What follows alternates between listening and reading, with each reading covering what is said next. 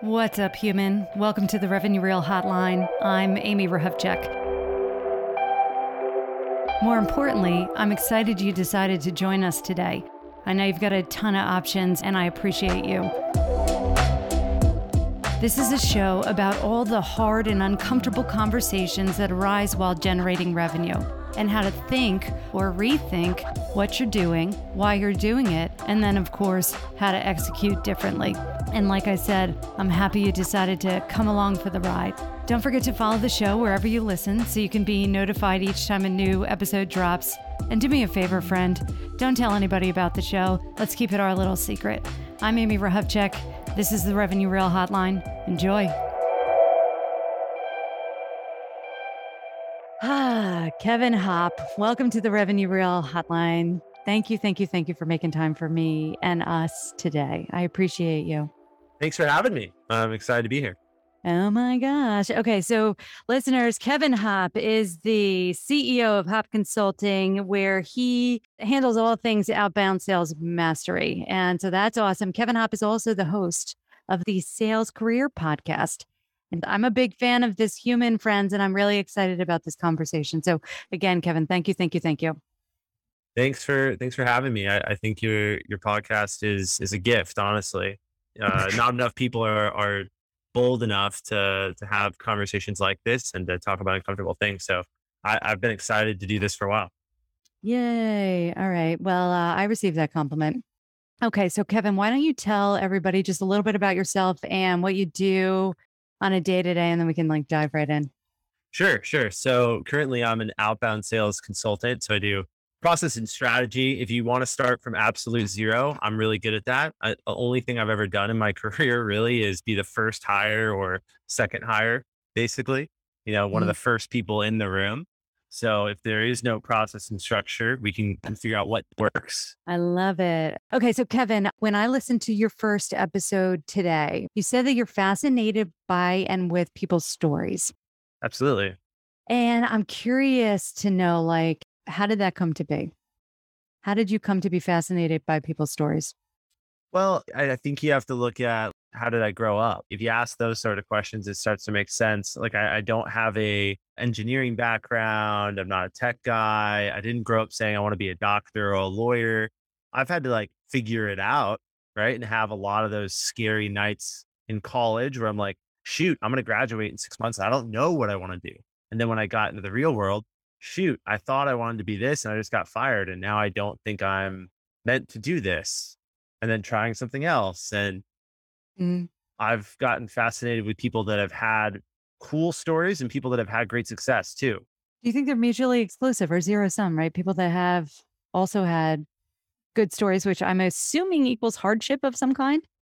So there's a lot of people that are my age. By the way, I'm a millennial. I'm 30 years old. There's a lot of people my age that are probably half my friend group now, not on social media anymore. They're just yeah, man, I have an Instagram. I log in every once a week to just look at a photo or something, but they're not on Instagram. They're not on Facebook. They're really not even posted on LinkedIn a whole lot. And I'm the opposite. I'm Mr. Information Gatherer, completely always looking, learning about people. Oh, okay. I'm gathering a lot more information about people in the way that they want to be presented. Does that make sense? So if you share it on Instagram, you're sharing it on Facebook, I see it on LinkedIn, and then I try to talk to these sort of friends about it. They're like, oh, I didn't, what? Oh, I had no idea they moved to Salt Lake City. Oh, interesting. He works at that company now? Huh. Who knew? I'm like, I knew. Okay. So what does that have to do with falling in love with stories, people's stories? Because when I see people that are having these things happen in their lives, and some people can do a really good job of painting this really rosy picture of look at their job. Everything's perfect. Yeah. 3 years here, promoted, new role here, bigger title, company that raised more money, whatever it is. And then I'm sitting back here man, I'm really good at what I do. Man, I'm worth all that. Why don't I have a story like that? And that's honestly where my obsession with this kind of came from. And it's not this constant comparison anymore. I'm at peace with who I am and where I'm going, what I'm doing.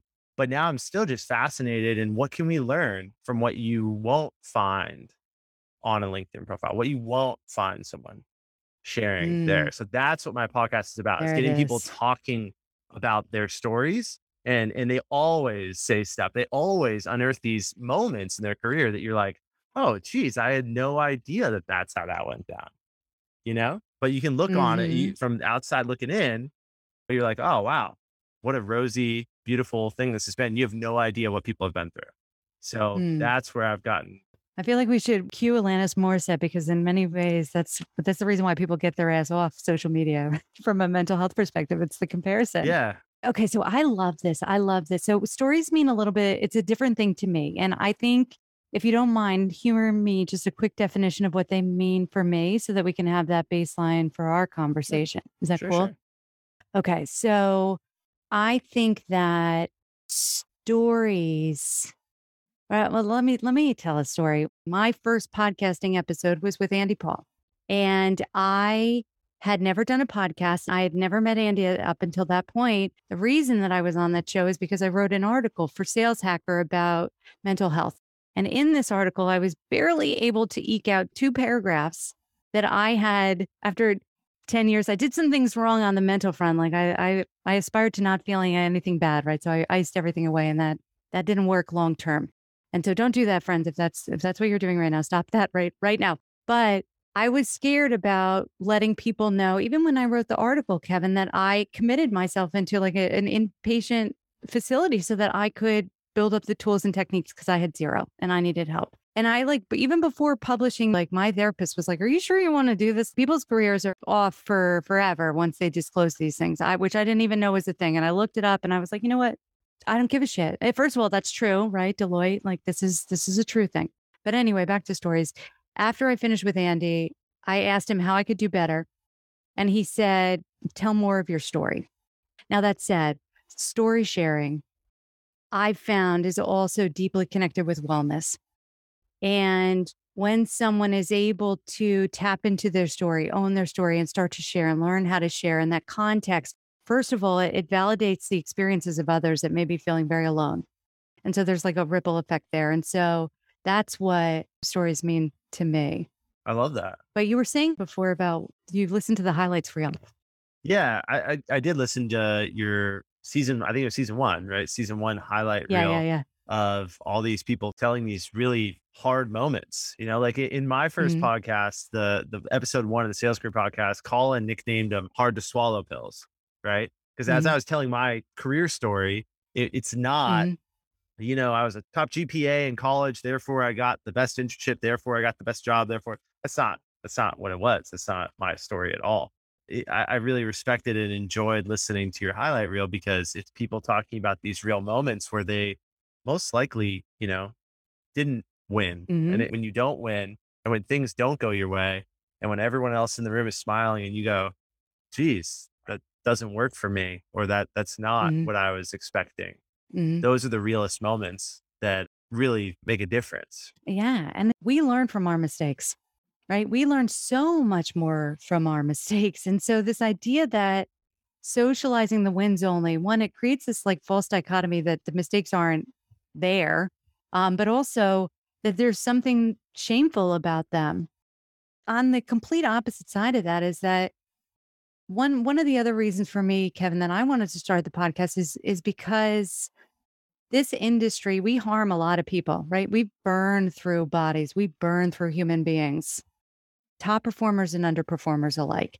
And part of the reason why people leave or people burn out is because they don't realize that what they're experiencing is real or that there's anything wrong with it or that other people are experiencing it. And because we tend to be very siloed, right? And in a way that we're almost protecting ourselves, our energy and our headspace by surrounding ourselves with people that agree with us. When I was able to set aside my own perceptions of how universally experienced like feeling harmed is, right? I was able to listen and show up for the stories of others and look and listen for the similarities too, which are way, way, way more than we give ourselves credit for. And what's great about this and what's great about podcasting and what's great about people like you and what you're doing that are just on it is that one is too small of a number to make a big impact. And so it's almost like an aligning of voices that moves the needle. Right. What do you think? I I agree. You touch on like a macro principle of or like society. I've seen this in Mm-hmm. my own family, which is generally really close. Like we don't have like any like crazy tragedy going on in my family where it's like, well, we don't talk to that uncle because he stole all of grandma's money. Like we don't have any of that like drama. But the Mm-hmm. election, vaccines, all of this, like we can't talk to each other. People don't talk to each other. Oh, we don't talk to her anymore. That she didn't vaccinate her kids. It's like, what? We can't talk? Yeah, so this is where skill development comes in, being able to level up your skills around uncomfortable conversations. Yeah. Starting with the uncomfortable conversations you need to have with yourself, friends. That's all. That's always where you start. Um, and so skill development, and then it's like the avoidance and like the silence and the. Uh, it's just I'm over it, Kevin. I'm with you. That's Amy. We are one and the same here. That the answer is not less discourse. The answer is not less communication.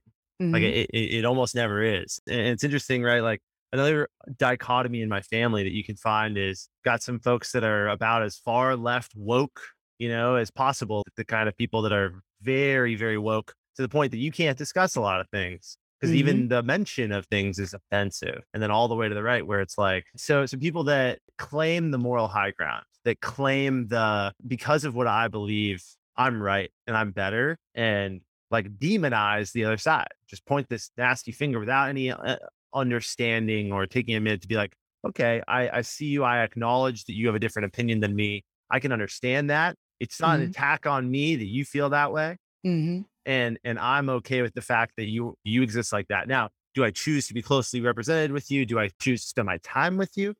Hmm. Maybe that's how people should go about this, and that's something that I find even with friendships. Like you spend time with the people that are okay with the things you want to talk about. It's like a theme in my life. Like I like to joke that like I only have like 5 friends, but I've got 5 friends that'll like ride or die with me. You know what I mean? And I can actually be myself with them.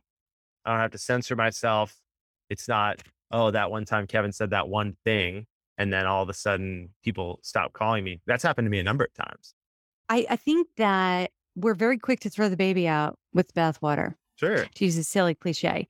It's like the path of least resistance. Yeah, especially after a long day. Like I remember when I was sound like if you were in an easy aspect of my life, it was very easy to cut you off. And I was wrong on that front for a bunch of reasons. But I mention it because I don't necessarily think the answer is to look for people that agree with you because I know that it's too easy to Right. get caught in that homogenistic. It's like, look at the Sure. same experiences, same gender, same race, same sexual orientation, and we see the results of that. And so, and I'm not saying that this is what you're doing, and this is, I just want for the listeners, that's a thing. Like you have to be very intentional about leveling up your own discomfort for these conversations, especially when the beliefs are not aligned with yours. But you said something, Kevin, that I want to go back to, which is that you think you're right. And let's talk about what right is for a moment and the relative nature of being right or wrong. First of all, like part of learning and part of, operating outside your comfort zone, leveling up your ability to have uncomfortable conversations is learning how to silence that I know that monster, that gremlin, right? In all of our heads. We like feeling smart. We like feeling like we know things. And so that gremlin is always going to jump in front of the way. I know that. And so it's still back to what you and I are saying, which is the no communication or less communication is not the answer. A lot of the times in my career, times in my relationships, times in my friendships, miscommunication has been I would argue the number one reason why people have cut me off or fired me or let me go or whatever it is.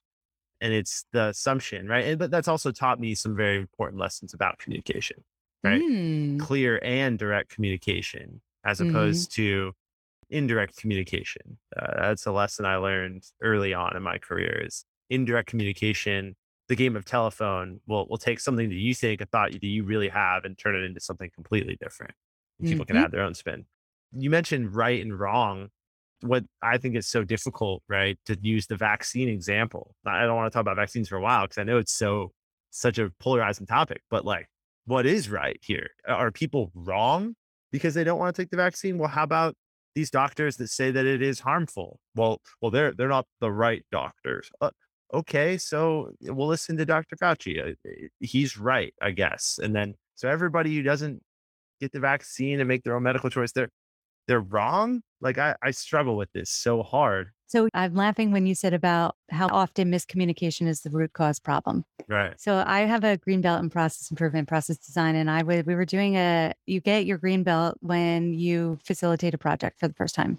It was a nonprofit in Chicago. It's legal aid. So we put together a hybrid project, right? We're talking 2 teams, project team, steering committee, multi-months. Like this was a massive thing, but we still chose to spend one of the full days that we had with the project team was on sussing out the root cause with the project team all fucking day. Boards covered with Post-it notes and fishbone diagrams and like 5 whys and like all this shit. And right near the end, right as we were about to get the team collectively to the AHA, Catherine, my trainer, came and whispered in my ear, by the way, 99.9% of the time, the root cause problem is communication or skill development. And it was like two things. It was like in my head, I was like, there's no fucking way that is wrong. So I thought that. And then the second was like, if you already knew what the root cause problem was, then why do we spend all day? Like people have to have this aha moment. You cannot tell them this. And so you were talking about vaccines and which doctors to trust. And so from that perspective, I heard right away, right, skill development on due diligence on info sources, right? And so there's that piece of it too. Skill development in terms of like you're saying that the skill development should be know which doctors to trust by doing the right kind of research. Well, yeah, know how to sort and validate information that you consume online. Absolutely. Yeah. Fucking lootly. Yeah. So one of the things that I noticed early on in the pandemic was remember the right when the pandemic launched and it was don't go get masks. And then it was the Surgeon General making a mask out of a shirt on live TV and saying, everyone needs to get a mask. And then all of these people outrageously went online and said, what is it? Oh my God, they're changing their mind. And I actually went to a research university where I understand that the nature of science is that it evolves and that the science can change over time and that science is based on data. It's not based on like random opinion. So I was totally cool with it. I was like, oh, okay, I see they're learning new things. They think this is important now. But I noticed people that didn't go to research universities that have not had to, really study and be in scientific process were totally like, what is it? There needs to be an absolute truth, right? It's like, there is no absolute truth. Sorry, it's science, it's medicine. This is like, it's a moving target, right? We're going to continue to hunt it. So I think that's what you're hitting at. Yeah. What an interesting, okay. I'm going to level that up even too, because it's so true. It's so spot on. Okay. So if we look at all the things that we've done poorly as a society during COVID, like the mass communication, even coming from the government. So I went to American University. My degree is in mass communications and I was trained by the masters, right? And again, inside that beltway. The hard part about communicating during the pandemic is that the insights that science has delivered, it keeps changing. Yeah. And so it's not like we're repeating, like with propaganda, right? Keep it simple messages, repeated a bunch of times in rapid succession from multiple different sources, mind control 101. Yeah. But there is no ultimate source of truth in this instance. And even then it's like a lack of understanding that is the hardness right now. It keeps changing. This is what we're trying to figure out. All right. So Kevin, like what's the one topic right now that we don't talk about enough as on the macro level, the business of sales? The business of sales. Yeah. What's the one that like gets you all fired up? This is something that I got all fired up on the last podcast I just released on the Sales Career Podcast. It was Steve Schmidt. So Steve Schmidt runs a company called Tidal. He's an employer, right? He's a CEO. I asked him, I said, is it the role of a startup company, right? Because I think you and I are both talking about SaaS startups, right? The LinkedIn kind of sales community. You might be talking about bigger. I come from the SaaS startup world, software as a service. So my question to him was, is it the role of a SaaS startup to be a good employer? And then think macro about what is being a good employer. There it is, define the And then it's like, whoa, okay, maybe it's not. Maybe the point of a SaaS startup is not to be a good employer. And that when I came full circle on that, I was like, oh, No wonder, right? Like, no wonder there's so many of these terrible things that happen in terms of people getting hired, they shouldn't get hired, people getting fired, they shouldn't get fired, money getting spent in silly ways, companies rising and falling. It's because they're not focused on being good employers. They're focused on creating something that is very monetarily valuable. That's my hot take.